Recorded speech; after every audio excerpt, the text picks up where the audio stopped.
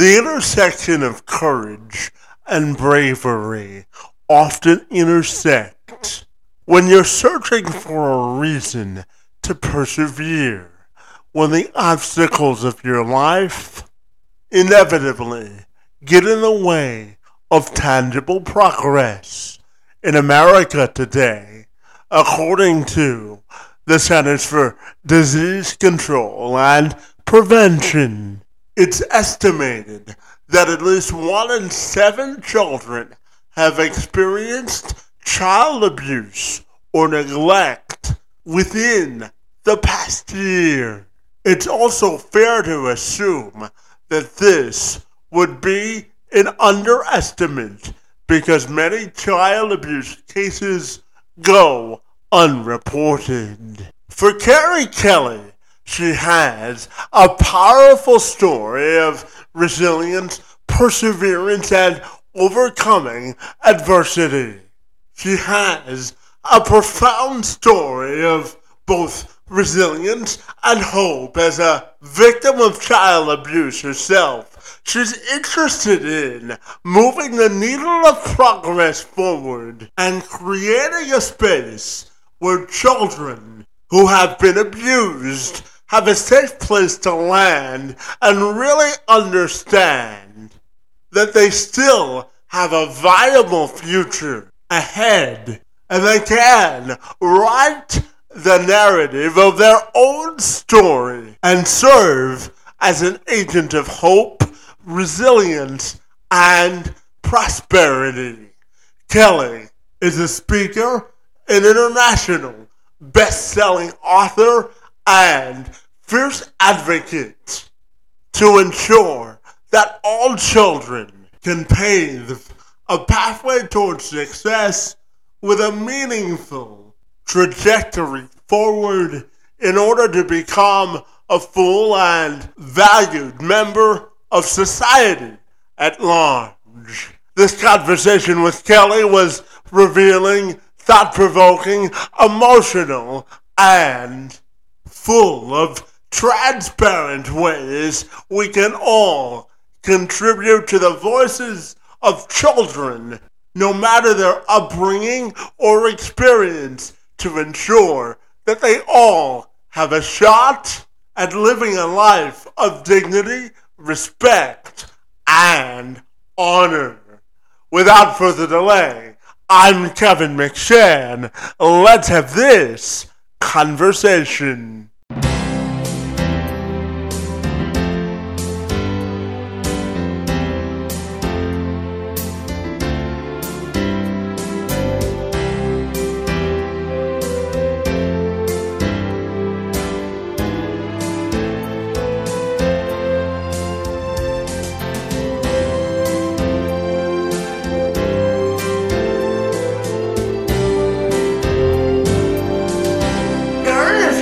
I'll take a moment to welcome you to the program, and I'm super excited to learn about the important work you do surrounding child abuse prevention. Great to see you this afternoon, and thank you so very much for being here.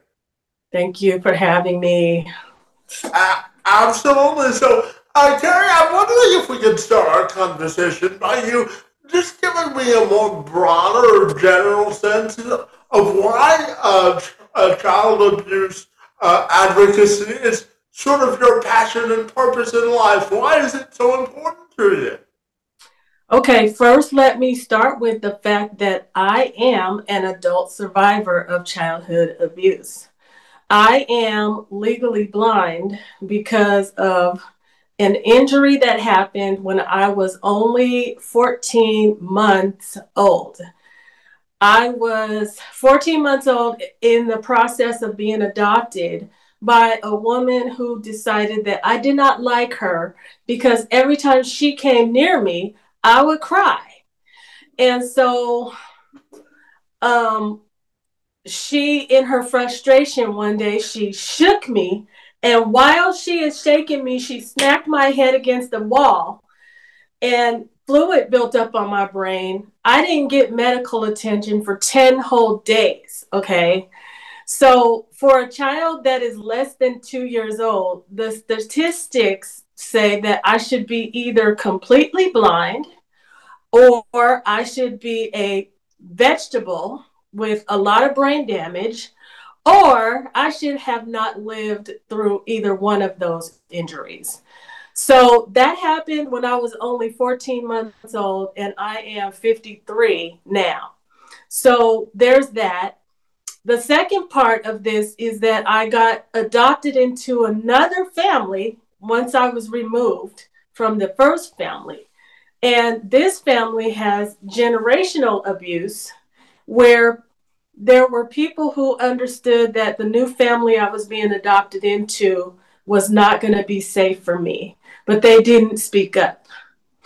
It wasn't until I was all grown up that I was asking questions that I found out that people were uncomfortable with me being adopted into this new family, but they didn't know what to say or what to do to keep me safe. So that, more than anything else, that right there is why child abuse prevention is so important to me. And it's more important for me to speak to the people that are not already working on child abuse prevention, because the people that knew I was in harm's way were not in the space. They were nurses, they were office workers, and people that were just going about their lives trying to take care of their family, and they didn't know what to do. So I'm here to do two things. Number one, show the adult survivor that it is possible to have a beautiful life after abuse. And the second thing is I'm here to offer resilience and resources to people, so that if something is coming up, if a child is in harm's way, there's a resource and a resilient way to manage that.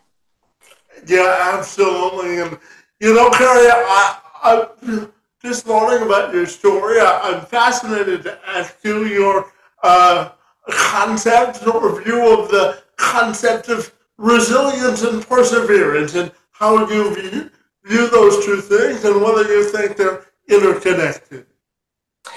You know what? I think I was created for this. I'm gonna just say the truth. I think my head was just a little bit harder, so that when it got smacked, it didn't break. My body was just a little bit stronger, so when I got shaken, all I lost was some of my eyesight. Now I have enough eyesight to get in trouble, but not enough to get a driver's license. Good trouble, though, And right? I have seen the way some people with normal eyesight drive, and I could drive just as bad. So, you know. So Yeah, that's it. yeah, and tell me, I know it's important to build a sense of community, and a community of resources for young people, and those working within the space, and those that don't work in the space. So tell me about the importance of building a sense of community, and what sort of resources are available for those who may be going through this unfortunate situation. Okay, well, for the people that need to make reports, depending on where you are, I have two resources right off the top. The first one is if you live in the U.S., there is the Child Abuse Prevention Hotline, and that number is 1-800-4A-CHILD. And if you live outside of the United States, the International Center for Missing and Exploited Children, their website is icmec.org. So those are the two resources that are available if you need to report things. Now, the other piece of this is that for the adult survivor who is looking for a level of healing, it is possible to find it. There is a light within that you have to focus on. There is the thing that whatever brings you joy, you focus on that. I also found a definition of forgiveness that helps keep the ball in your court so that you can decide how much you hurt and suffer. So, the definition that I use for forgiveness is for me to choose to hurt and suffer less, even though I am wounded. Now, that definition puts the ball in your court. And the way I handle it is when I wake up feeling really bad and angry about all the abuse that I went through, I choose to find a way to move that scale. I put it on a scale from 1 to 10. Well, how sad am I? How angry am I? And how long do I want to be like this? And I start to say, okay, I'm going to choose to hurt and suffer less by watching stand up comedy or reading something funny or playing with my grandson or my granddaughter. I have grandchildren now. Even though I never had children of my own, I still have grandchildren. That's a whole nother story. How I met my husband, and he already had kids, and his kids are the ones that um, got married, and now I have 4 beautiful grandchildren. And that's the other thing that keeps me going because I need to keep them safe. I need to keep them safe. And I don't know where they're going to end up in life. But if they end up in the school or in the workplace or in the college, dealing with people that have been abused and they have not had their healing, that's going to have an effect on my grandchildren because my grandchildren are sharing that space. They're in the same class, they're in the same workplace, they're in the same office. And those unhealed wounds have an effect on how those people deal with other people. You hear the saying all the time, hurt people hurt other people. And it also goes the other way. Healed people help heal other people. So that's my other goal. Yeah, absolutely. And Kari, I knew that you had grandchildren because I watched one of your speeches about how you got grandchildren. So I knew that about you. And so tell me about your definition of uh, raising or taking a village to raise a child because I know that you have a unique perspective on that. So I'm wondering your thoughts on the importance of surrounding children with a positive village to ensure that they can reach their fullest potential. Well, it's going to start with a lot of trust. And some of that trust is your own inner knowledge, your own inner voice, your own inner guidance. For example, if there are certain people who say they want my grandchildren to come and spend the night over their house, right?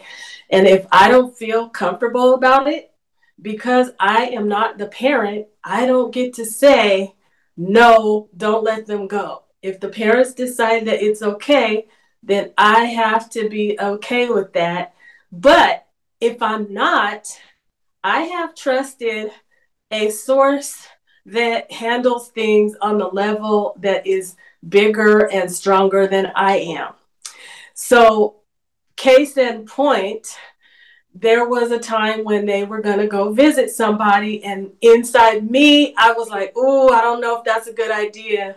And so I trusted what was inside of me, and I just knew that they were not going to be able to go and visit. So what happened was the kids were all waiting. They thought they were going somewhere, and the people that were supposed to come and pick them up, the car wouldn't start. Okay, so we'll have to do it another day. We need a rain check, and that was me asking for protection of my grandchildren because I did not feel good. So everybody needs to be able, they have to be a trusted member of the village, right?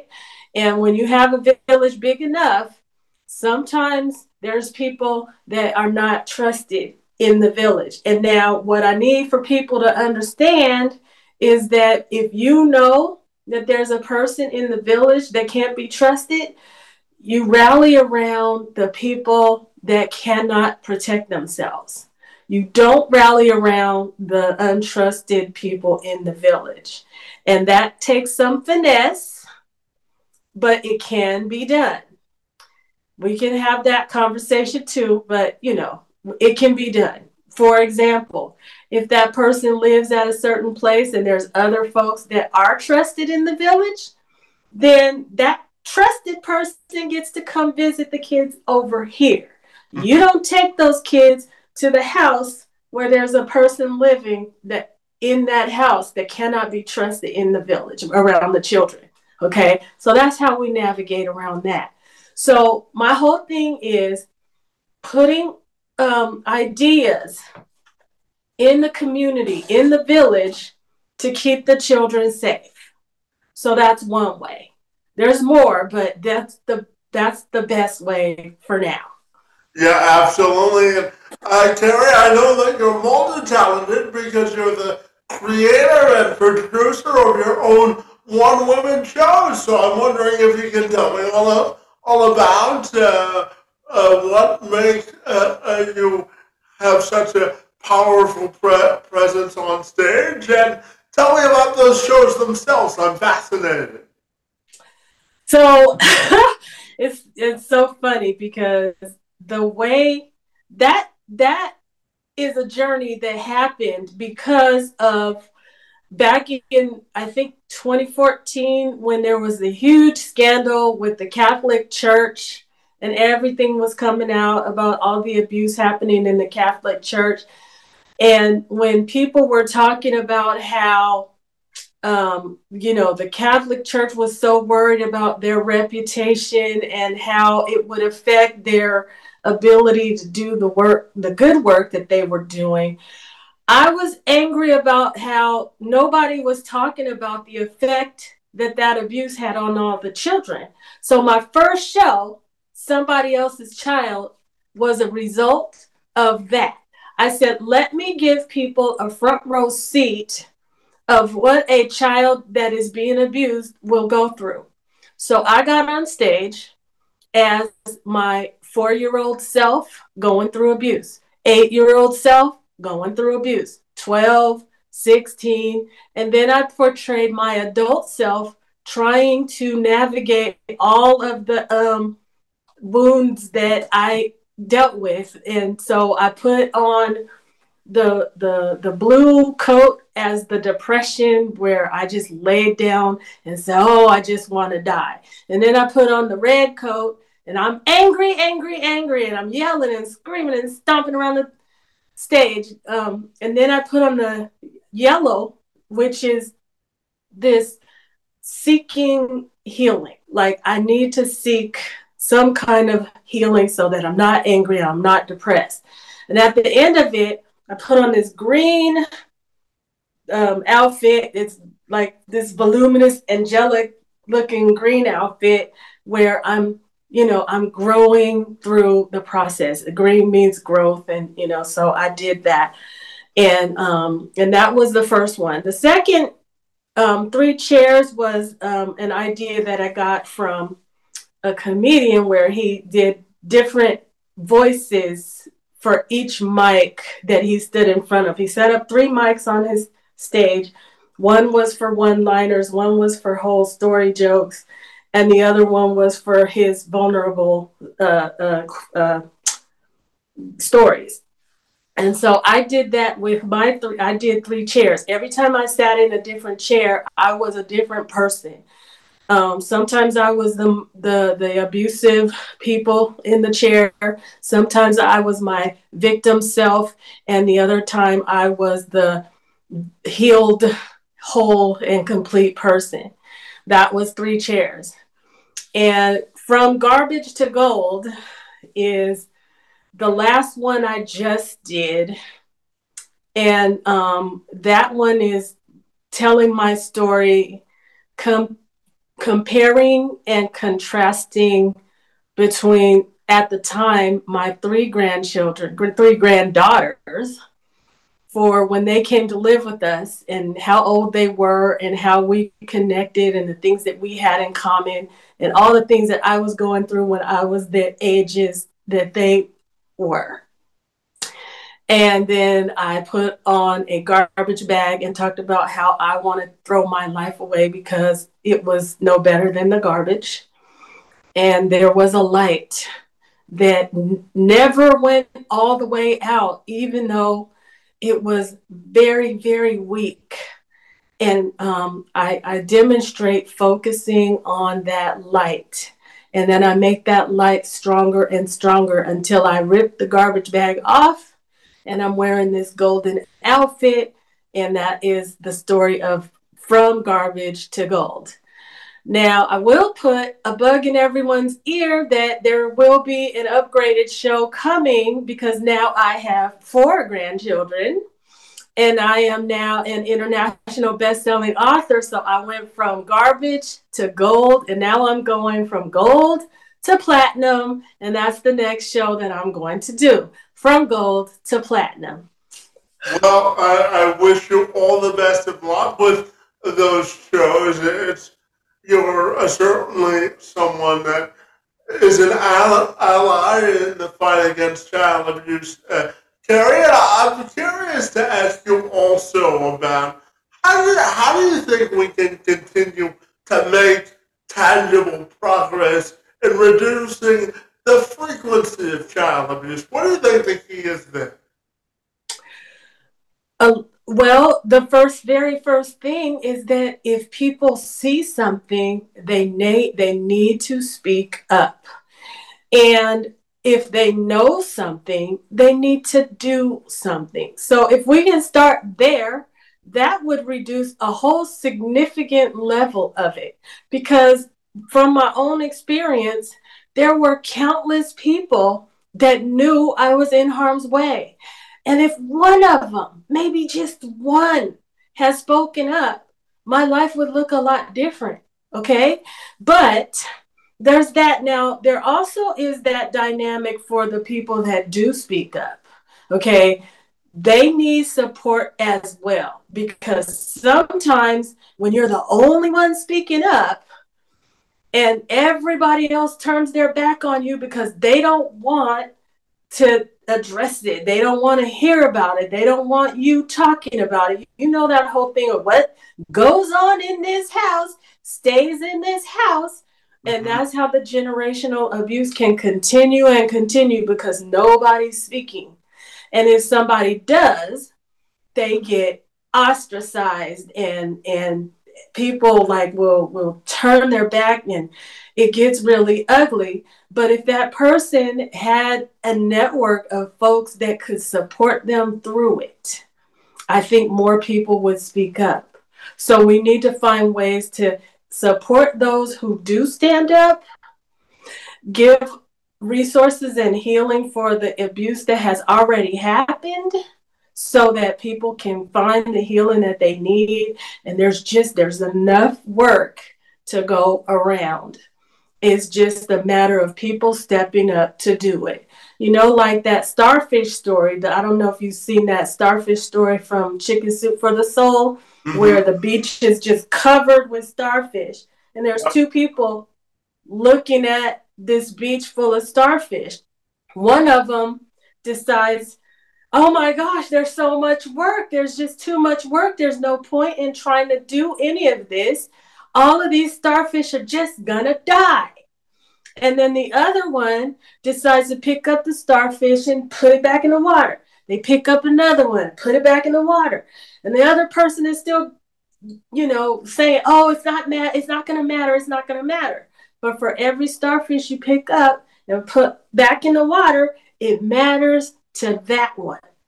Okay, so like if I was one of the starfish that was on the beach, when one person was busy looking at all these starfish, somebody picked me up and threw me back in the water. And now I mattered to that person, and now it matters to me. Every person, every child that can be saved and pulled out of harm's way because of me sharing my story matters to me. Every adult survivor that will grab a hold of some hope and some resilience because I'm sharing my story of hope and resilience, that one matters to me. Absolutely, and Kari, you segued nicely into my next question. Because I'm also wondering your perspective on whether you think compassion and action can be interwoven to motivate people to take action against child abuse. Do you think those two things can be linked at all in the fight against child abuse? Absolutely. Absolutely. Because when you have enough compassion to see and feel the pain of someone else, it will move you to take action. It will. And that's it's as simple as that. It's just that simple. If you can see and feel the pain of someone else, it will move you to action.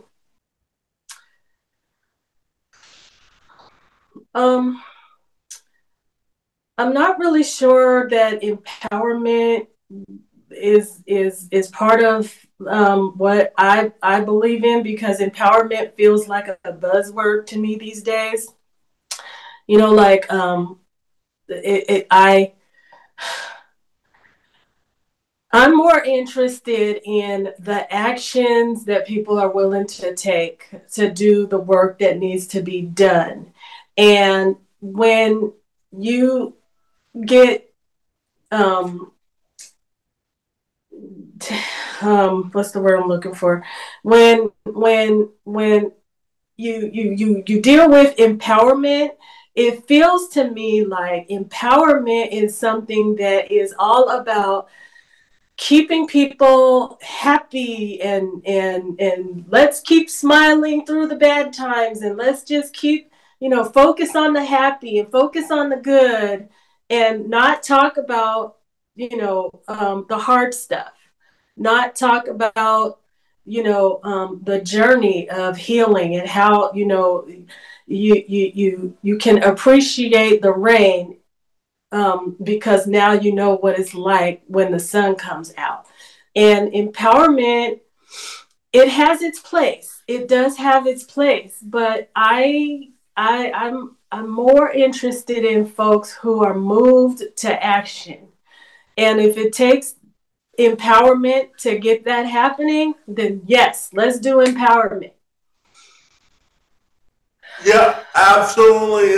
And Kari, I'm also wondering how you view the concept of acceptance and inclusion, and really making sure that the people that are interested in doing this work, and the people that are interested in advocating on behalf of children, make sure that they're doing it from a lens of acceptance, healing, and inclusion. I'm wondering your thoughts there. So acceptance and inclusion is part of it. And if you are going to have an issue being accepting about, which children you help and how you show up, then there's something going on with the motives. Like you're doing this to get something out of it. And like for me, it's more about, like, I will never know all of the people that I can help by sharing my story, or doing my one woman shows, or publishing a book. But I'm compelled to do it And it's not always the easiest thing to keep doing this, right? And so, um, what keeps me going and what keeps me showing up is all those stories that come to me when somebody says, you know what, I heard your story, and I think my next door neighbor is abusive to their children, and I heard your story, so I did something. Or I'm an adult survivor as well, and thank you for sharing your story, because now it helps me to come to terms with my stuff. So like I keep showing up because I know that I need to. But if you're showing up and you don't get that recognition, the name in, your name in lights, and like all over, the recognition. Oh, good for you! You're doing this. You're good. It's gonna be hollow. It's gonna be hollow, and you're not gonna be able to keep going when the times get tough. Like if all you want is some kind of recognition for the work you're doing, if you never get a phone call or any kind of kudos about what you're doing here, then you're not going to be able to keep it going. Um, it's not easy to sit and tell my whole story about being abused. And every time I have to do it, I come away sometimes where I don't want to do this anymore. And like sometimes I don't even want to get out of bed when I know that I have a speech or a podcast or some kind of thing that I have to do where I got to tell my story and show up for it.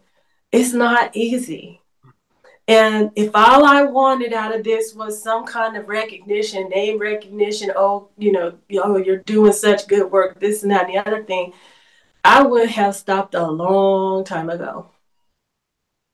Yeah, it's about paying it forward. And Kari, I have to tell you, you've done a terrific job of sharing your story with me today. And as we end our conversation today, Kari, I'm curious to end our conversation with your final message of hope and resilience. And finally, tell me how people can get through times of a struggle with a glimmer of hope at the end of a rainbow. It's all about keep breathing. It's as simple as that. If you're still on this side of the dirt, keep breathing. It means that you still have life. And as long as you still have life, you still have choice. And you can use that choice and that time to focus on the bad or be angry and bitter. But there is a saying about that. You holding on to bitterness is for you to drink poison expecting somebody else to die. Okay? So that's what holding on to bitterness will do for your life. And I say, find the thing that helps you keep breathing. And sometimes all it is putting your hand on your heart to feel the breath. And you focus on that until you can appreciate that you are still alive. And the very next thing you do is your choice. Now, let me tell you, truthfully, sometimes my choice is to stay in the bed. I will stay there until I have enough energy and motivation to get up. And sometimes what will give me that energy and motivation is something very tiny. Like when my little grandson comes in and he's got his little self and he's doing his little 1 year old thing, I go, I got to keep it moving because he's got to grow up in this world. And if I do my part to make it better for him, then I'm doing what I'm supposed to do. So that's what I can leave you with for in terms of hope and how to hold on when times get tight and rough. Yeah, absolutely. Thank you so very much for sharing that, Kari. And tell me, finally, if people want to get connected with you, what's the best way they can do that? I am on Facebook at Kari Kelley, Instagram, Resilience with Kari, Twitter, Carry On K2. um, my website is voicesofresilience.com, and you can connect directly to me through there through my email, Kari at voicesofresilience.com. Well, fabulous, Kari. I want to commend you for your story of courage and perseverance and for sharing it with me this afternoon. It's most appreciated. You're certainly an inspiration to so many people of alive hope and courage, my friend. And I want to thank you so very much for trusting me to help share your story and for joining me this afternoon. It's most appreciated. Thank you so much for having me.